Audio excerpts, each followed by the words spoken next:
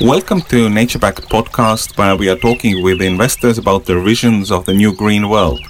My name is Tarmo Virki, and in this episode I'm talking with Sebastian Heitmann from Extantia Capital. Hey there, I'm Merit. I'm the CEO and co-founder of Single Earth, and we are building a nature-backed currency to empower you to fight against climate change and biodiversity loss. Sign up at Single.Earth and be among the first to switch to a truly sustainable, nature-based economy. And don't forget to join the discussion around climate change and biodiversity loss on our Discord channel. Enjoy the show. Welcome, Sebastian. Thank you. Welcome. Tell us a few words about Extantia. Yes, of course. Extantia is an initiative that we founded about 3 years ago, and it was actually born out of two things. One was conviction that we need to scale climate solutions and climate innovations, and the second thing was frustration. We were actually pretty frustrated through own firsthand experience that there isn't much capital available for these much needed climate innovations. So we saw that by firsthand. We started investing into some back then still called environmental tech or clean tech deals in the years 2017, 18, and then firsthand experience that it was quite complicated for these companies to find follow-on capital. And that led into the between the conviction and frustration led to the conclusion that we need better financial structures in this area. And personally, on my personal journey, I always said that the last thing I want to do in my life is to create a financial product. But here we are. The best solution we could have found to really help is and act responsibly is to create a financial product. So this is Extantia. Today, Extantia actually is a platform or like an initiative. We have 3 different products in this platform. We have an early stage venture capital fund. It's a 150 million fund that invests pretty much straightforward early stage. We have a so-called All-Stars fund that is a fund of funds that invests into many other like-minded climate tech funds, often with a slightly different angle. Could be a sector angle, like the food and ag sector, for example, or could be a stage different, later stage, earlier stage, geographically different. We obviously European funds, so we have quite a few US funds in our All-Stars. And the last thing is what we call climate labs, and this is our hub for bringing together all variety of different stakeholders to share best practices in ESG and climate tech investing. Is the labs more like a community effort, or is it more like an accelerator? Good question. It's probably a little bit of both. It is a community effort, but it's also a bit of an accelerator. Yes, we do want to share best practices, best policies, also with our portfolio companies, but also with the wider world. There's a lot of regulations that you have to take into account, and we don't have to reinvent the wheel every day from zero again. So this is the idea of the labs really helping each other to accelerate. But I said the different stakeholders will all participate in this effort. It's not just a top-down effort. You said that the frustration of lack of capital in the sector was one of the reasons why you started it. But looking from outside, it seems that problem is getting solved step by step. There is a bunch of funds which have launched over the last few years. Absolutely. Now, yes, but figure that we started this a little bit earlier, so we're a bit of a pioneer in the space. So back then there was really breakthrough energy ventures, and they were the only ones who are out there, and that's also where we have a common link with one of our partners. Was close to them at the very beginning, and we saw them, and this is actually how it all started. We I was looking at some climate tech deals and was sending him saying, hey, would you take a look at it from a BV lens? But BV back then wouldn't care about stuff in Europe. Has changed a lot as well. They've come around, but still, this was at the beginning when we started, this was still a very nascent sector. We're very happy to see that now this is moving along. And actually, I've always been saying as well that if we're really significantly able to move or mobilize private capital in the direction of climate tech or climate innovations, then Extantia has actually already done its due. This is exactly what we set out to do: mobilize capital. And we were a bit of a vanguard in this respect. And it's very happy to see that today there's many funds. Still, we have to be realistic. It's still very early days. I mean, we might see large funds, but comparing it to what's still being invested today in other technologies, it's not that huge. And the percentage of global capital going in this direction today, when you look at institutional money from pension funds, from insurance companies, from banks and so on, we're talking very low percentages. I mean, barely measurable. So the goal is still to significantly increase this over the coming years.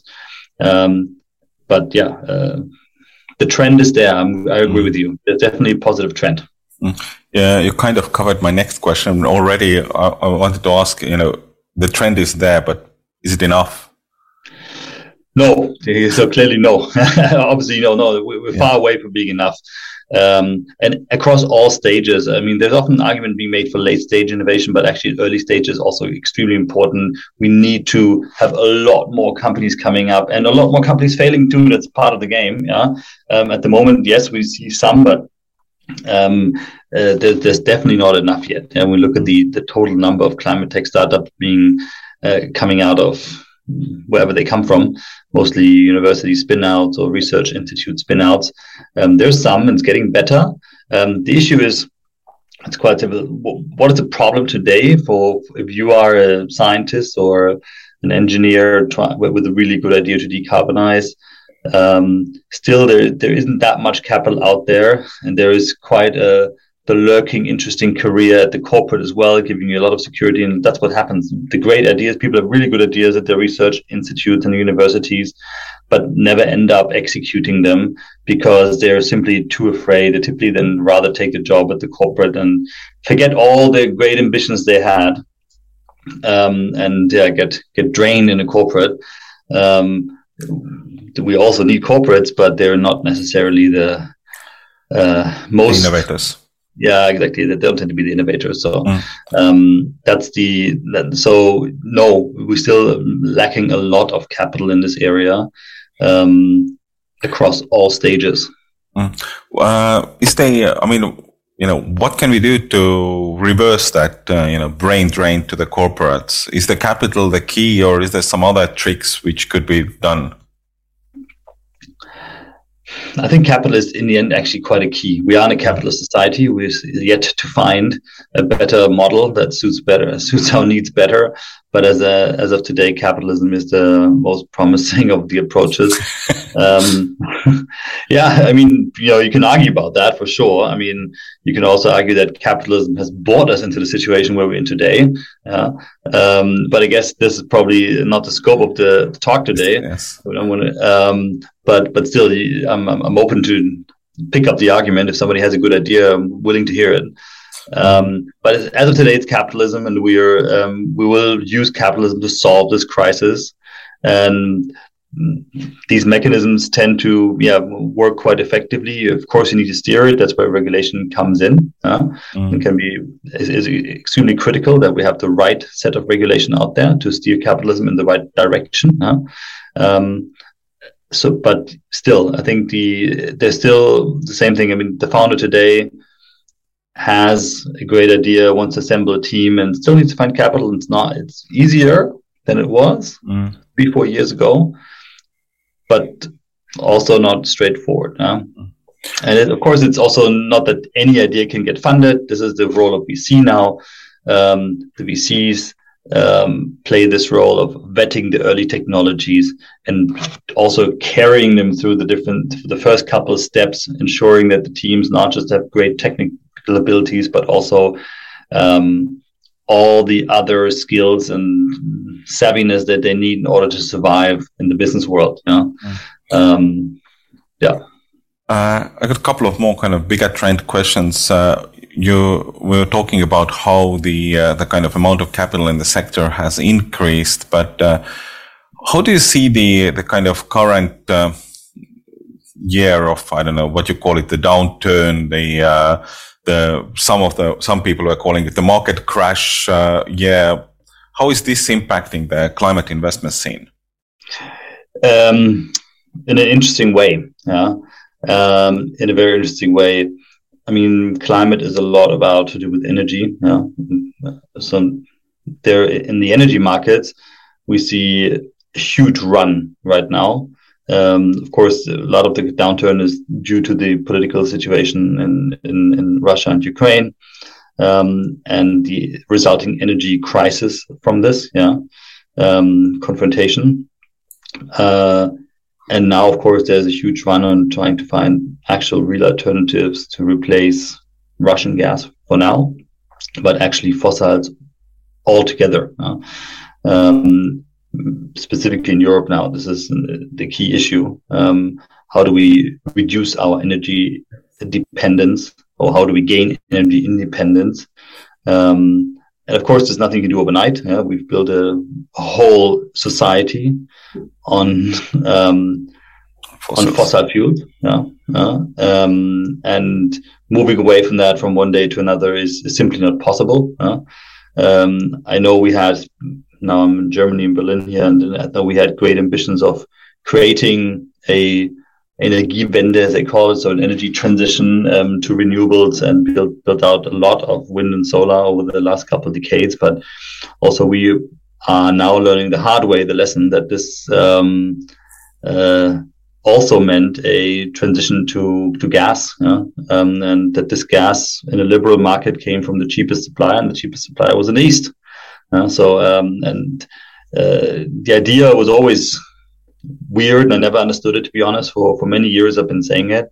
I have a hard time understanding how you would buy a large proportion of your energy needs from a non-military ally. But yeah, now we're learning it, and now we're trying to really accelerate it. And that in our sector is actually good news. So actually, in many of the topics that we look at are extremely politically on vogue right now. And extremely positive regulation coming out to accelerate the deployment. And one example is the recent Inflation Reduction Act in the US as well, which hugely benefits a lot of the key technologies such as hydrogen or carbon removal, and geothermal, and many others. Wind and solar, of course, also. And I think that's so. In our world, I would actually say the current situation is an acceleration, and we see more interest than before. From being a fund that is initially there for the planetary health, all of a sudden matters of national security come into place. So it was not part of the original business plan. Clearly not. No, we had no plan of such at all. And quite surprisingly, that now we really have two missions. Both are important. One more short term, one more long term, but still, definitely plays a role now. Yeah, I mean, in short term, if I would be OPEC, I would be pumping a lot more gas, a lot more oil to get the oil prices down and get people to use the fossil fuels. Just a cynical me thinking here.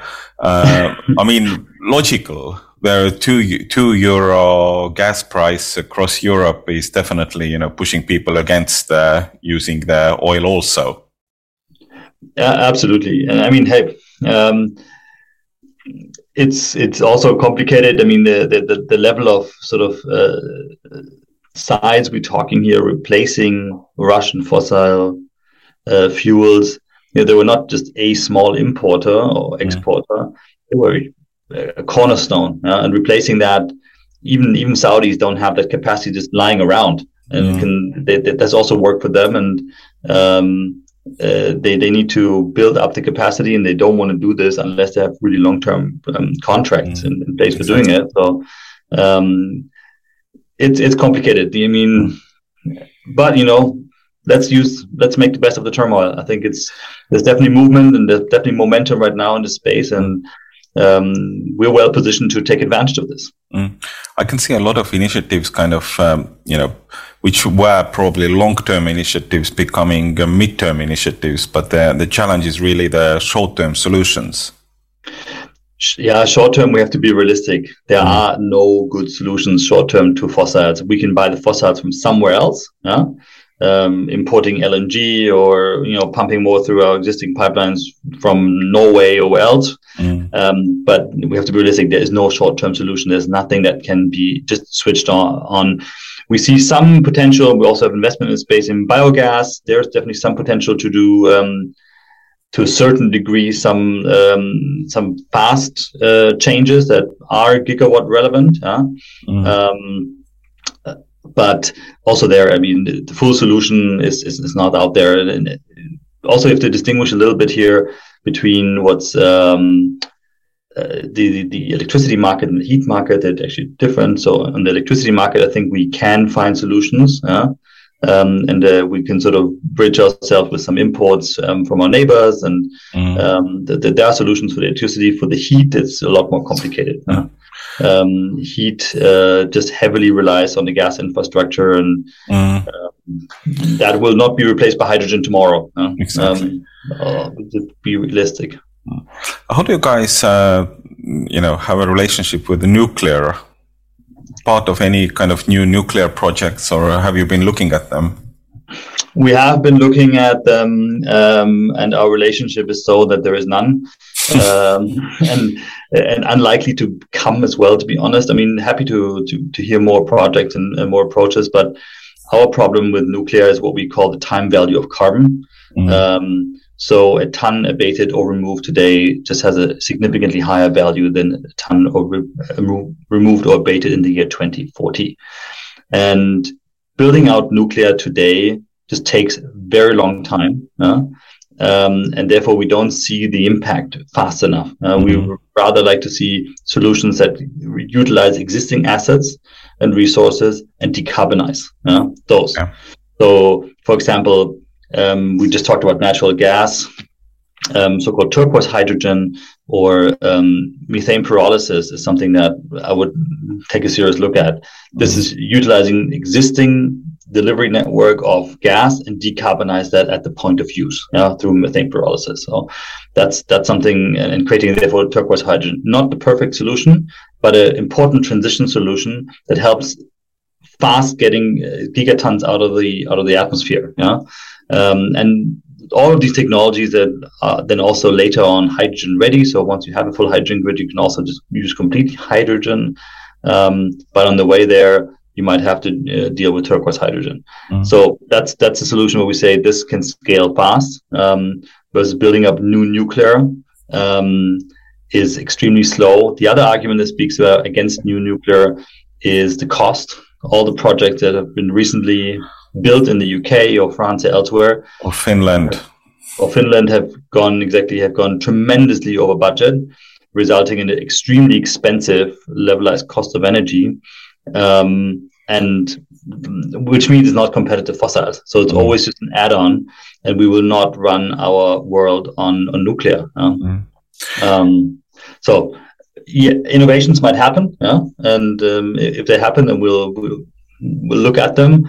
I sometimes argue that if we would have continued to actually invest into nuclear in the 70s and 80s, it's likely that we would have been today a generation 4 or 5, where we would be highly efficient in using nuclear a lot longer and with a lot lower radioactive, stronger decay and radioactivity, and probably would have solved the problem of storing it long term. So, but we didn't, and I think now this train has left the station, to be honest. And fusion, in case you wonder, same thing. I mean, fusion is interesting, but not for climate change. It's a great technology. We need it as humanity. It's worth being invested in, but for anything climate related, fusion will be coming way too late. Looking at the Extantia kind of investments and the years you guys have been working on, is there any kind of great success stories to share with the audience? Well, it's still early days in the fund. So defined success, exits, none. Because we've sort of been investing since, 2 years. Okay. But we see certain portfolio companies developing really well, in a variety of different areas. Let's take for example, our e-fuels company, Neratech.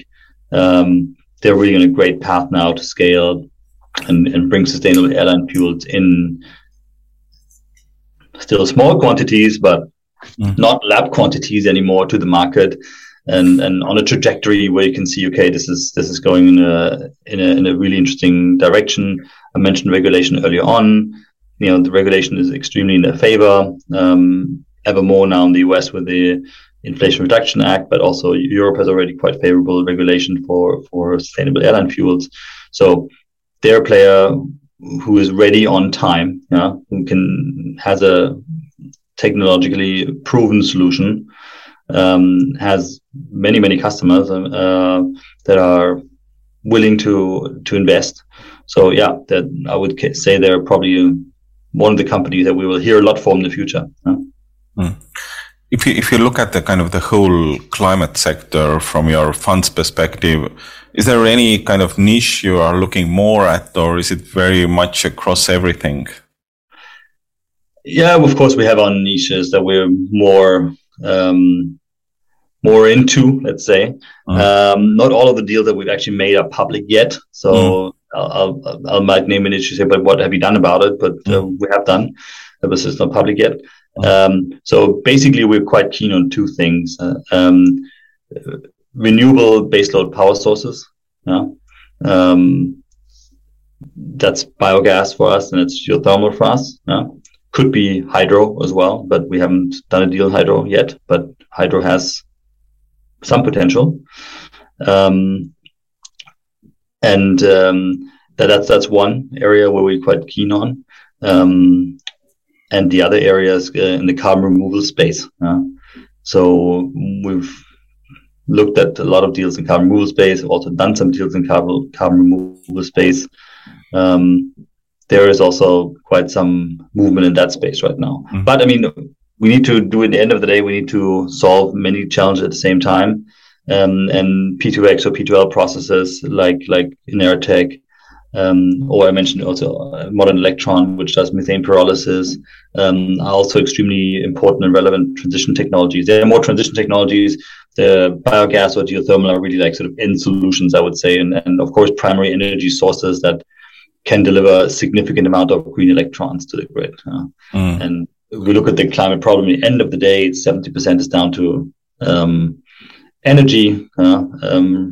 If we're able to decarbonize energy, we'll be able to decarbonize most of our problems. Not all of them. Especially food and agriculture sector have some areas that are not so easy to decarbonize just by electrifying or by making the grid green.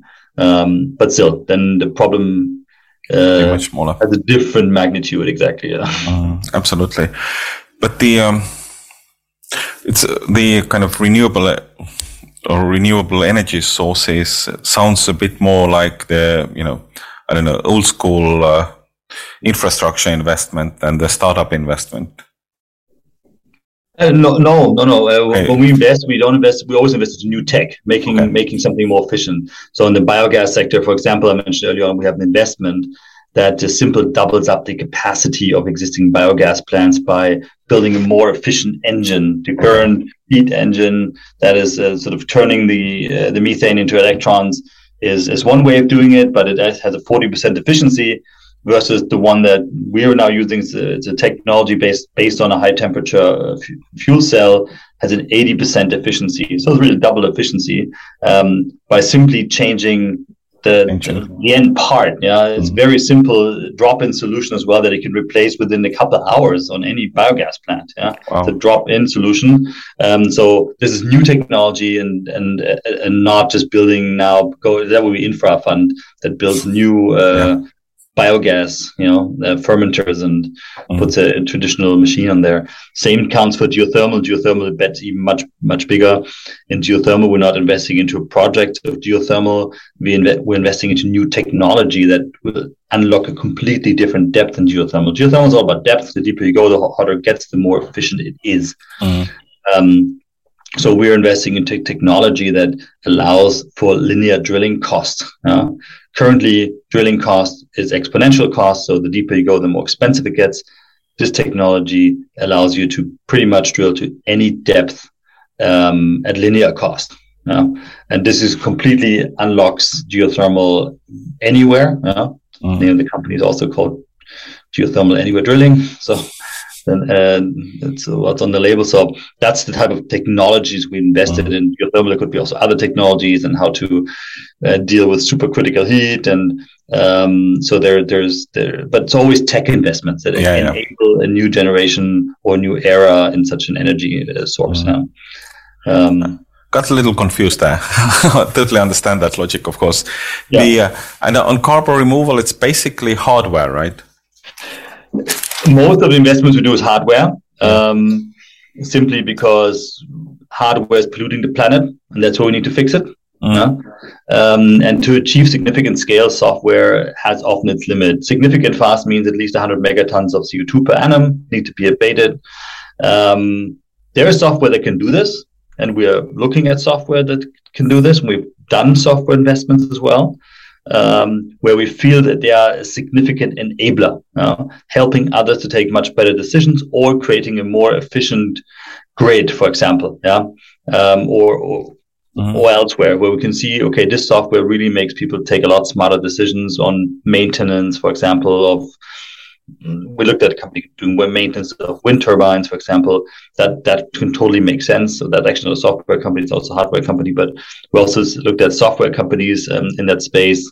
Also in the solar space, there are software companies that sort of optimize solar. So they're out there, but there's a lot fewer. Like I said, in the end of the day, CO2 is a molecule.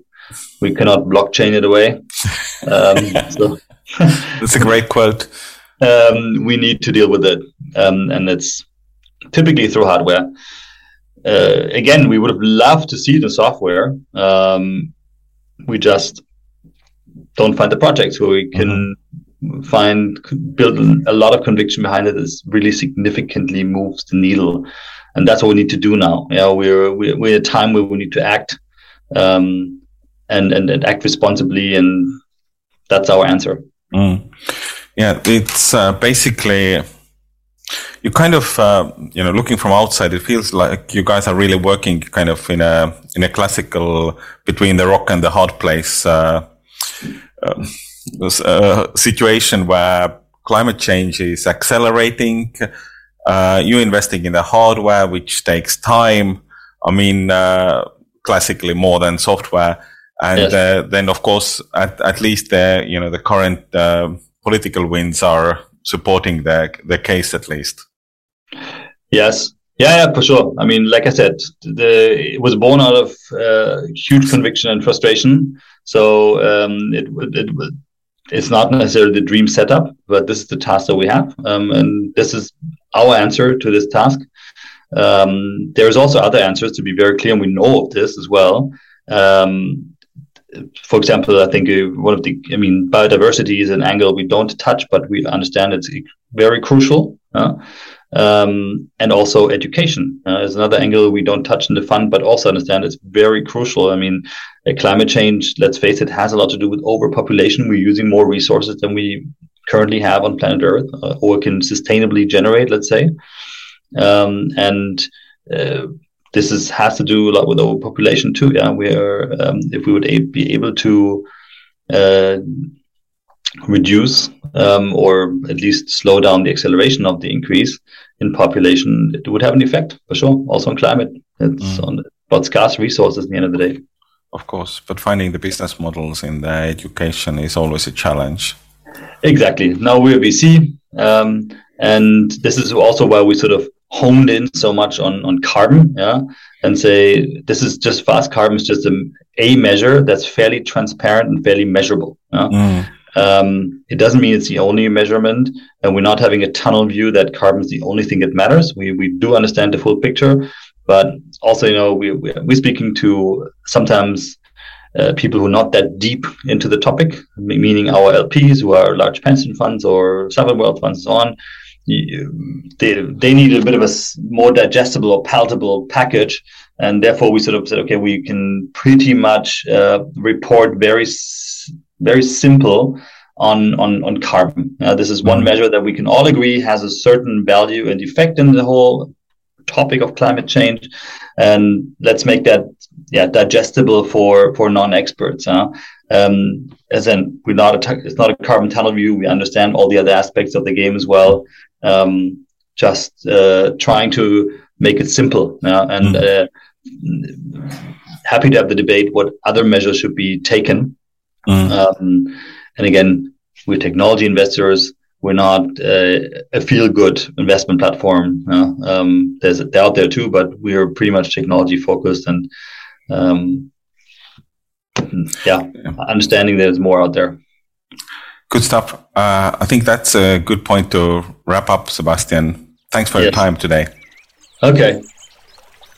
Join us again for the next episode. Thank you for listening.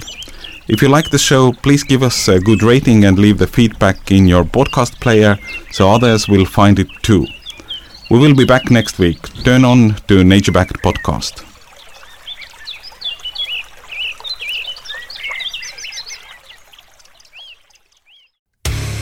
Hey there, I'm DC. I host the rock podcast Back to the Arena, The Interviews. It's about a 30-minute podcast where I talk one-on-one with a band who has released new music.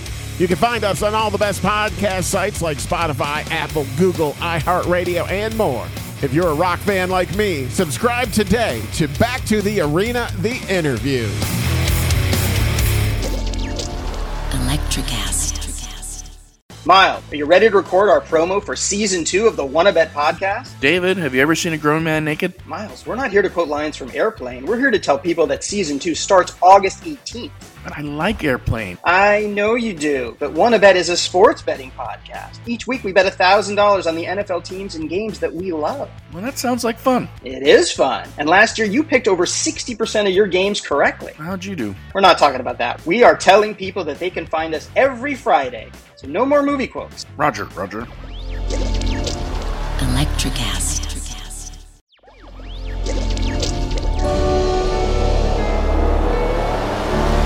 Electricast.